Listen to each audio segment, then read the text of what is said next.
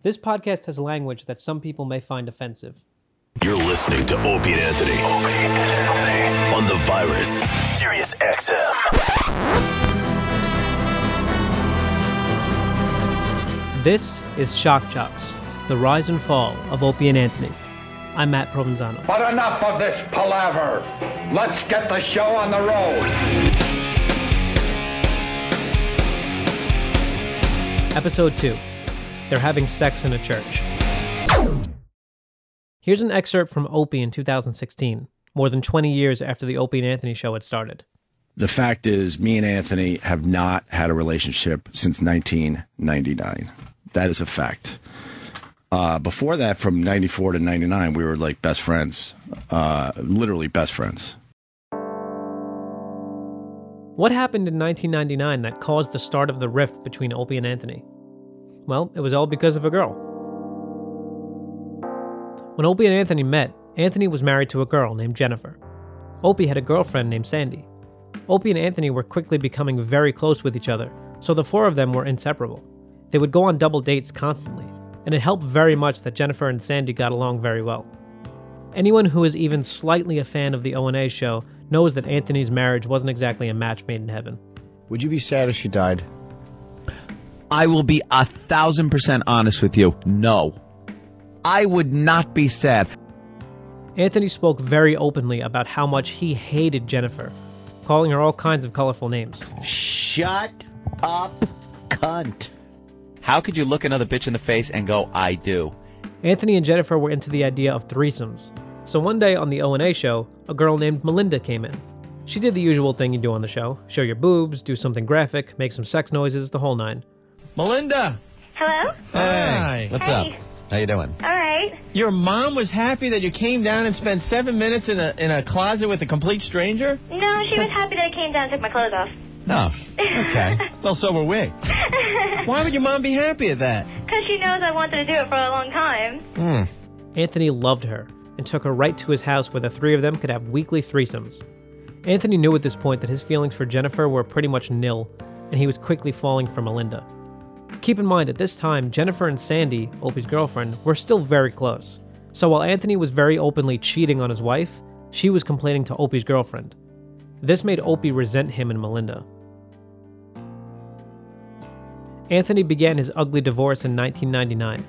Now, Jennifer was out, and Melinda was here to stay. Melinda would come into the studio every once in a while to visit Anthony. Opie hated this. He wouldn't say hello, he would barely look her in the eye, he wouldn't even speak to Anthony. This naturally got under Anthony's skin. Opie and Anthony would do frequent remotes in bars and other places. These were events where they would have guests, meet fans, and do outrageous shock jock things. Anthony claims that Opie would actually bar Melinda from these events. Anthony was furious. But the thing is, during this time, they still had to do a radio show together. And they were doing fantastic. How are you, brother man? Very good today. Feeling good. Feeling good, yes. After our rousing show yesterday. You would never know on air that there was tension behind the scenes. In his book, Permanently Suspended, Anthony recalls a moment where him and Melinda were sitting in a hotel room while she was weeping in front of him, saying, "Why does he hate me? He doesn't look at me. He doesn't even say hello." Anthony finally raised the concern with Opie, claiming it's directly insulting to him and his girlfriend. Opie apologized and completely accepted the blame. To this day, he admits it was his fault and that he handled it wrong. There was a girl around that, I probably should have been nicer to. I know I apologized for that years later, and maybe it was too late. Try to explain what was going on back then, and the atmosphere, and why I was really frustrated that, she was always around, and it made it harder and harder to try to work on the radio show. I know now I was wrong, and I did try to talk to him about that. I know I have apologized for that. But, maybe he never got past that. Anthony never truly got over it. And to an extent, neither did Opie. We were also trying to do a radio show, and she literally would just be in the studio the entire time, and we weren't talking anymore. And now I'm like, oh my God, now I'm competing on air just to talk to the guy to try to, figure out what we were doing that day. And I was really frustrated by that. It got to the point where when the mics were off, they weren't even looking at each other.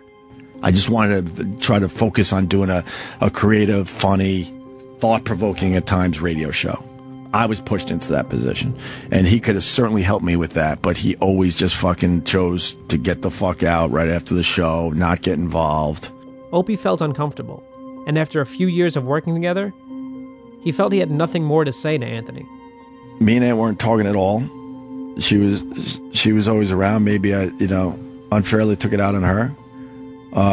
And I called my agent. I said, I'm done. I'm leaving. And he's like, are you crazy? Do you understand what is about to happen? You guys are about to be syndicated around the country, and you're about to become millionaires, officially become millionaires. I'm like, that's great, but I don't get along with the guy. We're not talking. So Bob asked me, is there anything we could do to salvage this? And that's when I said, there's this guy, Jim Norton.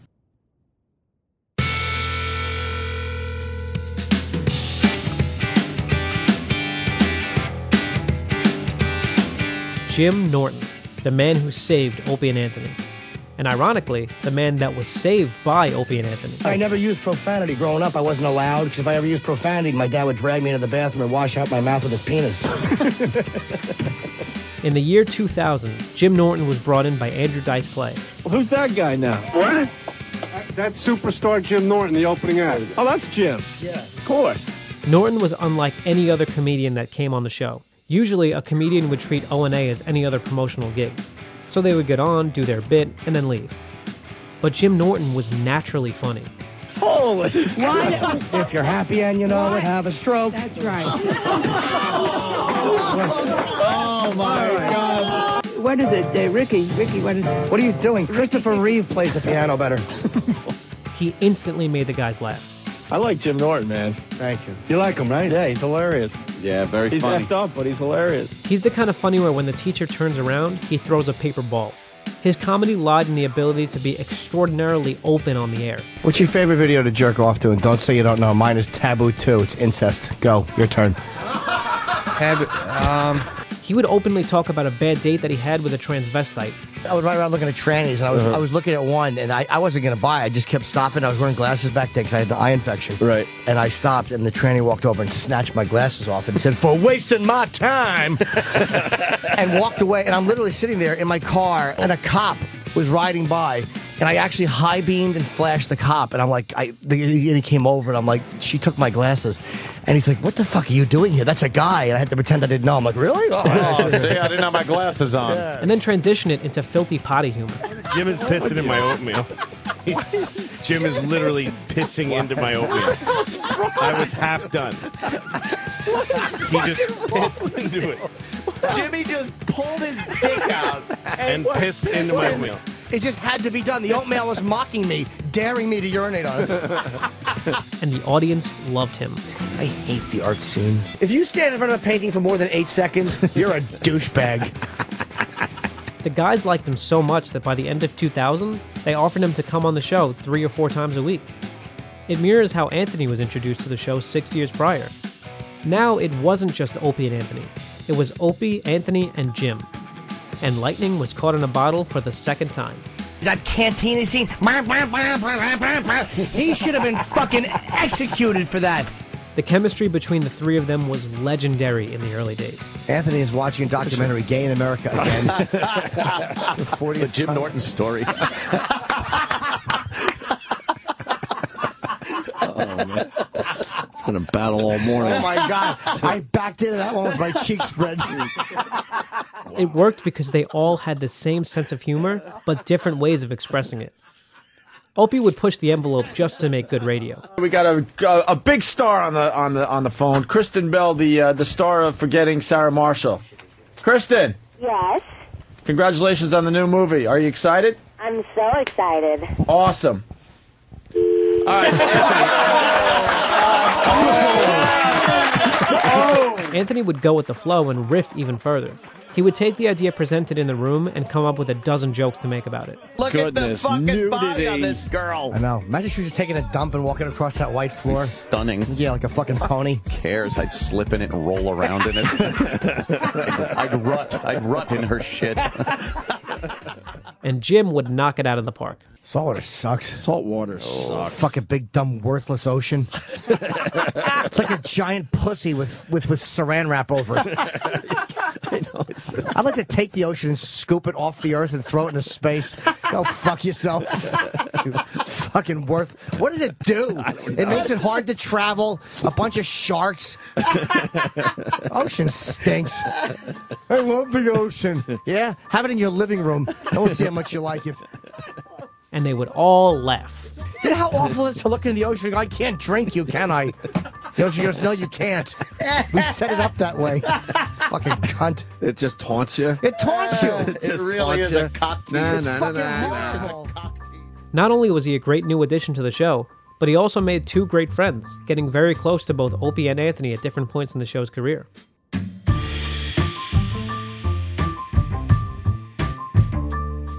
Norton was also involved in most of the show's more outrageous stunts. One example is the Voyeur bus, where they were inches away from getting fired. All right, Anthony, a lot of people freaking out about the Teen Voyeur bus. Let's get some info out there, okay? The official route is we will head down Broadway. Yes, Broadway. Now there you go. Down through Times Square, then through the Flatiron District, through the Village, Soho, Tribeca, making the way to City Hall and Wall Street. So we're just taking Broadway. The gag was that a huge bus with see-through windows would ride all throughout Manhattan, filled to the brim with naked teenage girls. They would all flash onlookers, and it was surprisingly legal to a certain extent. Opie and Anthony asked to have a connection with the bus, seeing it as a perfect fit to their style. So they put Jim Norton, Rick Delgado, and Louis Black, of all people, on the bus with the girls. The mayor of New York at the time, Rudy Giuliani, wasn't thrilled about this. When asked what he thought about the whole ordeal, he responded, "Stupid. Just stupid," which only added fire to what the guys were trying to build. The crowd around it is amazing. You gotta be a lunatic if you don't go out to Broadway and watch this thing come down, because you're never gonna see something like this again. Yeah, the Voyeur bus is like Rocky in New York with all the people running after it. Had to get some of that music playing. Rocky, remember that? He was jogging down the street and he had the whole crowd of people chasing him. That's hilarious. Yeah. As the bus was driving, it took a turn on 6th Avenue, which was surprisingly quiet for Manhattan. Suddenly, police cars and vans stopped the bus cold and take everyone out. What no one told Opie and Anthony was that Bill Clinton, the president at the time, was visiting New York, and 6th Avenue was closed off for his arrival. Oops. We are all in the back of a paddy wagon right now, headed to a police station. You're going to the police station? We're all getting arrested right now. Who's back there with you? Everybody. Louis Black, me, the bus driver, Oh my Steve. God, we got Louis Black arrested.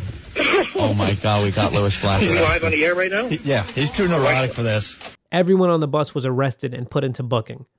They all spent 27 hours in prison. Well, some women were topless, but their bus was not stopless. The cops stopped a bus promoting a radio show because some of the riders didn't have all of their clothes on. Well, the next stop was jail, and Christopher Jones reports those arrested are just now getting out, 24 hours after it happened. But despite all of that, the Opie and Anthony show wasn't just a cesspool of daily wacky antics. They could also get real and show their human side. Listening to old episodes is like a time machine to see how people lived their lives and reacted to news at the time. A good example is the episode on September 11, 2001. Yeah, it's Opie and Anthony. Hey.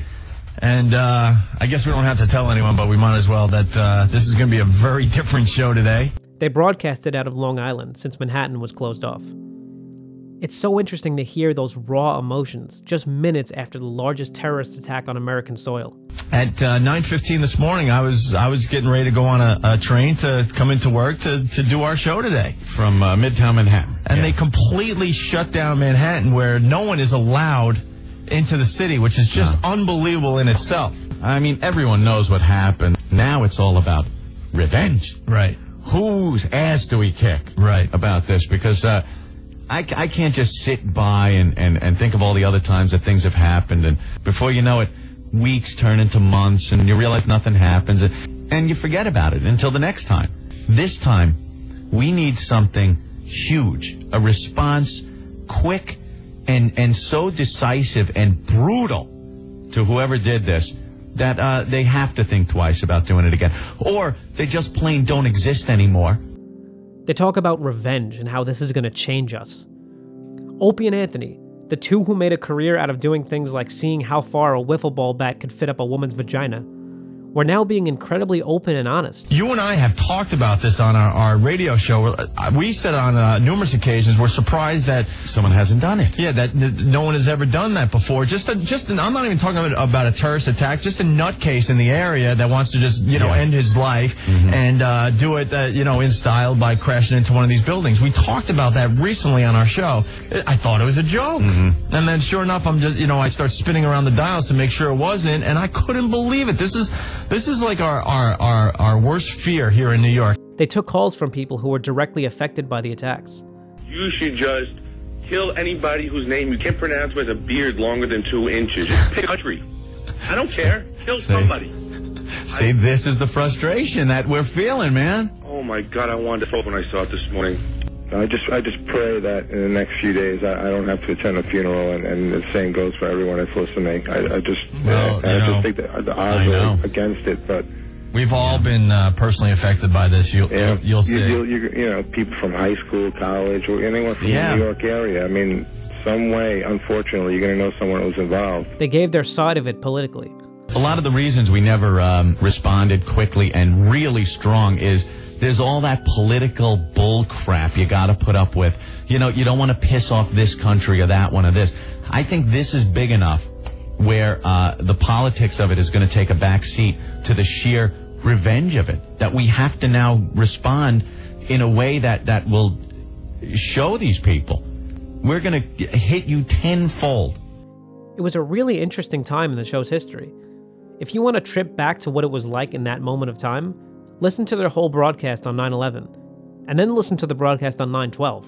Day two, the day after, whatever you want to call it. But there are a lot of people that parked in the morning that are not coming back to their cars. Yeah. And that's when I completely lost it, and it all just started making sense, and it sunk in. Like, holy crap. Yeah. This really did happen. And I just had this feeling I just needed to be in New York today. Just needed to, because we felt so detached yesterday from everything. Yeah, it was kind of weird being on Long Island trying to talk about what's going on in the city when we're usually right here in the middle of Manhattan. Right. You hear confusion, hysteria, anger, awe, and they even crack an occasional joke. It's unfortunate that it takes stuff like this to keep us from yelling at people in the crosswalk when that light turns green in front of me. And normally if somebody tries to cross that street, when the light's green, I'm on that horn. I got the window down. I'm screaming, you mother effer. But, today, yesterday, it just didn't seem all that important. And I can only hope for the time where I can get pissed off at stuff like that again.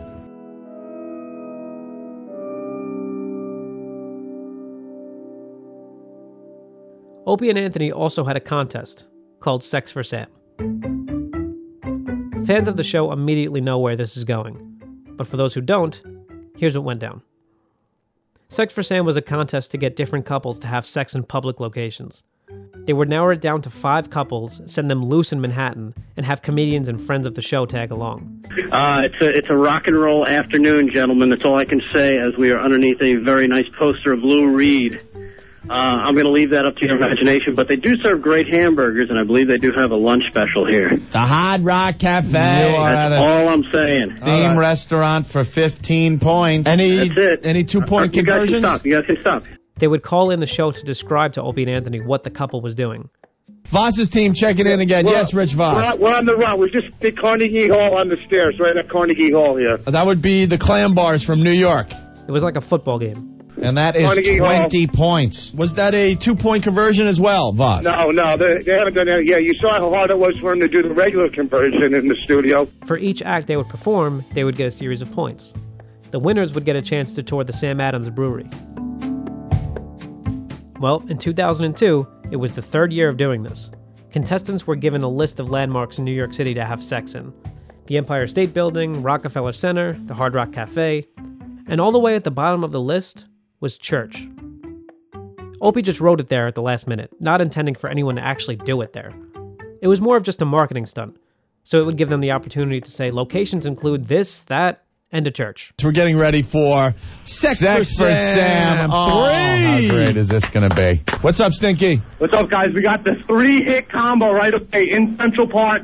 5 feet away from a hot dog vendor and like 6 feet away from a homeless guy on a bench. Oh, my God. What a combo that is. That's great. 10 points for each one. Ben, what's going on? Guys, I am so in love with my couple this year. We are kicking ass. We hit a Trump building, and then they did it in front of a homeless guy in Central Park. We are kicking ass.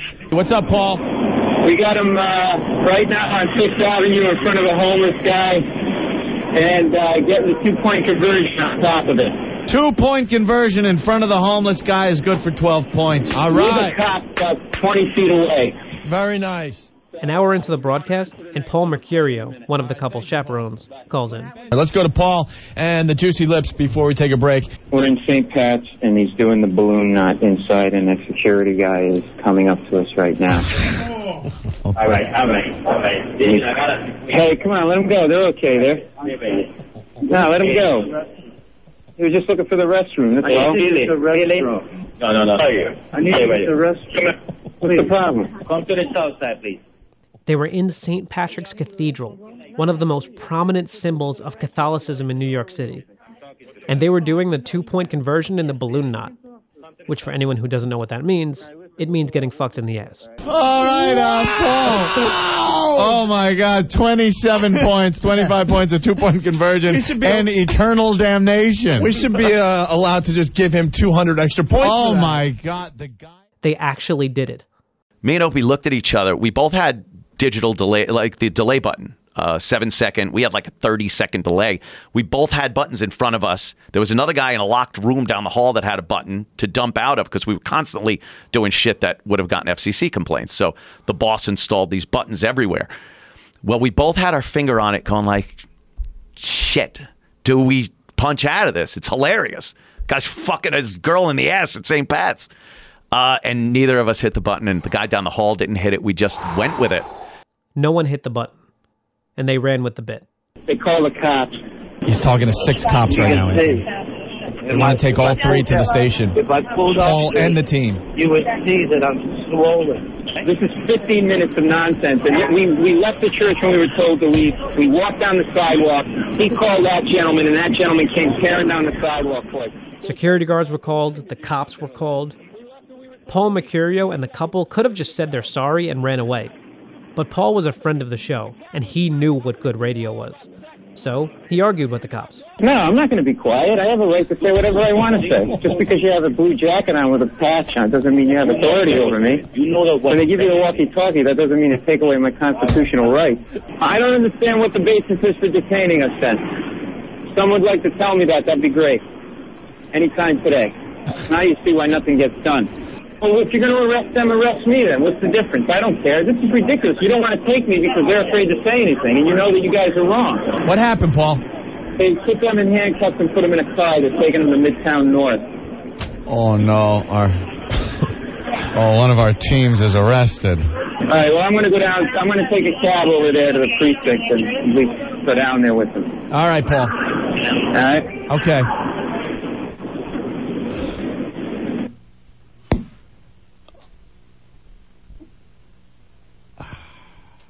You hear that silence? That's the moment Opie and Anthony knew that this was not good. Oh, boy. Well, that's the first time one of our teams have ever been arrested. Opie and Anthony were in the news again. This is UPN 9 News. Tonight, sex at St. Pat's. A naked couple, a lewd act in the back of the church, and now sources say it was all part of a radio prank. A couple is in jail accused of having sex inside St. Patrick's Cathedral, apparently as part of a radio stunt. Well, it was supposed to be something of a stunt for a local radio station, but it wasn't very funny to New York police. A few days later, Opie, Anthony, and Jim went to lunch. Opie got a call from Bob Eatman, their agent, and he said to Opie, "They canceled the show. Your show is canceled."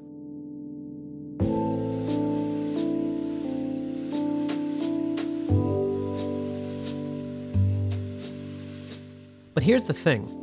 They had already signed a 3-year deal with WNEW, and this happened at the end of the first year. So for 2 years, the guys still got paid a lot of money every week, but they were not allowed on air. For 2 years, they did nothing. Imagine 2 years of no responsibilities and a growing bank account, all for not doing a single thing. The first impression is to say that sounds amazing, but these were shock jocks who reveled in having an audience, and now it was taken away from them. For 2 years, they just waited. And this was just another agent of the destruction of Opie and Anthony. Not the show, the relationship. They barely saw each other for those 2 years. They didn't have that constant daily interaction anymore. It was actually around this time that Opie and Jim became real friends, not just radio partners.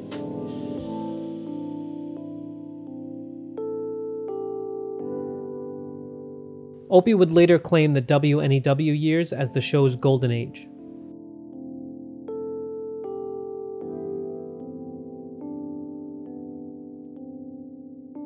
So, how would they get back on the air? Through satellite radio. At the time, it was considered radio jail, but they had no other option. In 2004, when their contract with WNEW expired, Opie and Anthony signed a contract at XM headquarters, and they were back in business. It's the Opie and Anthony show on XM Satellite Radio, Anthony. Yes, back after a short break. We're finally back.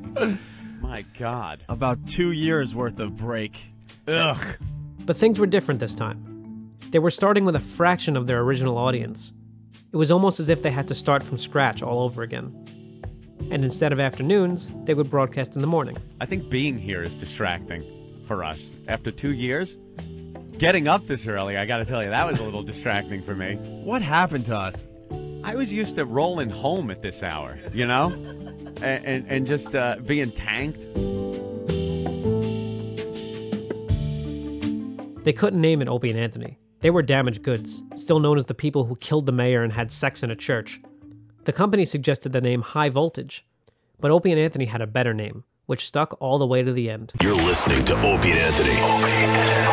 On the Virus, Sirius XM. The O&A virus spreading across America, thanks to XM Satellite Radio. Yes. The virus, spreading across America. This is the term Opie and Anthony would use for the remainder of the show's lifespan. And it caught like wildfire. The virus was spreading.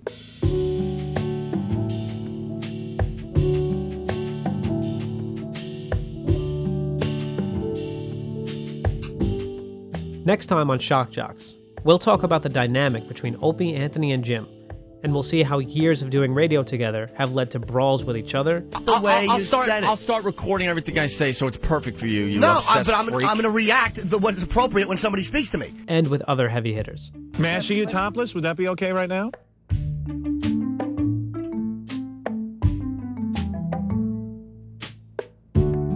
Shock Jocks was created by me, Matt Provenzano. The music you are hearing was made by Brad Fry. The first part of the theme song is Gang with No Name by Tex-Mex from Director's Cuts. It can be found on extrememusic.com. The second part of the theme song is Don't Stand Alone by Set It Free under Gas Can Music. The album artwork was created by Nick Balsamo. Thanks for listening.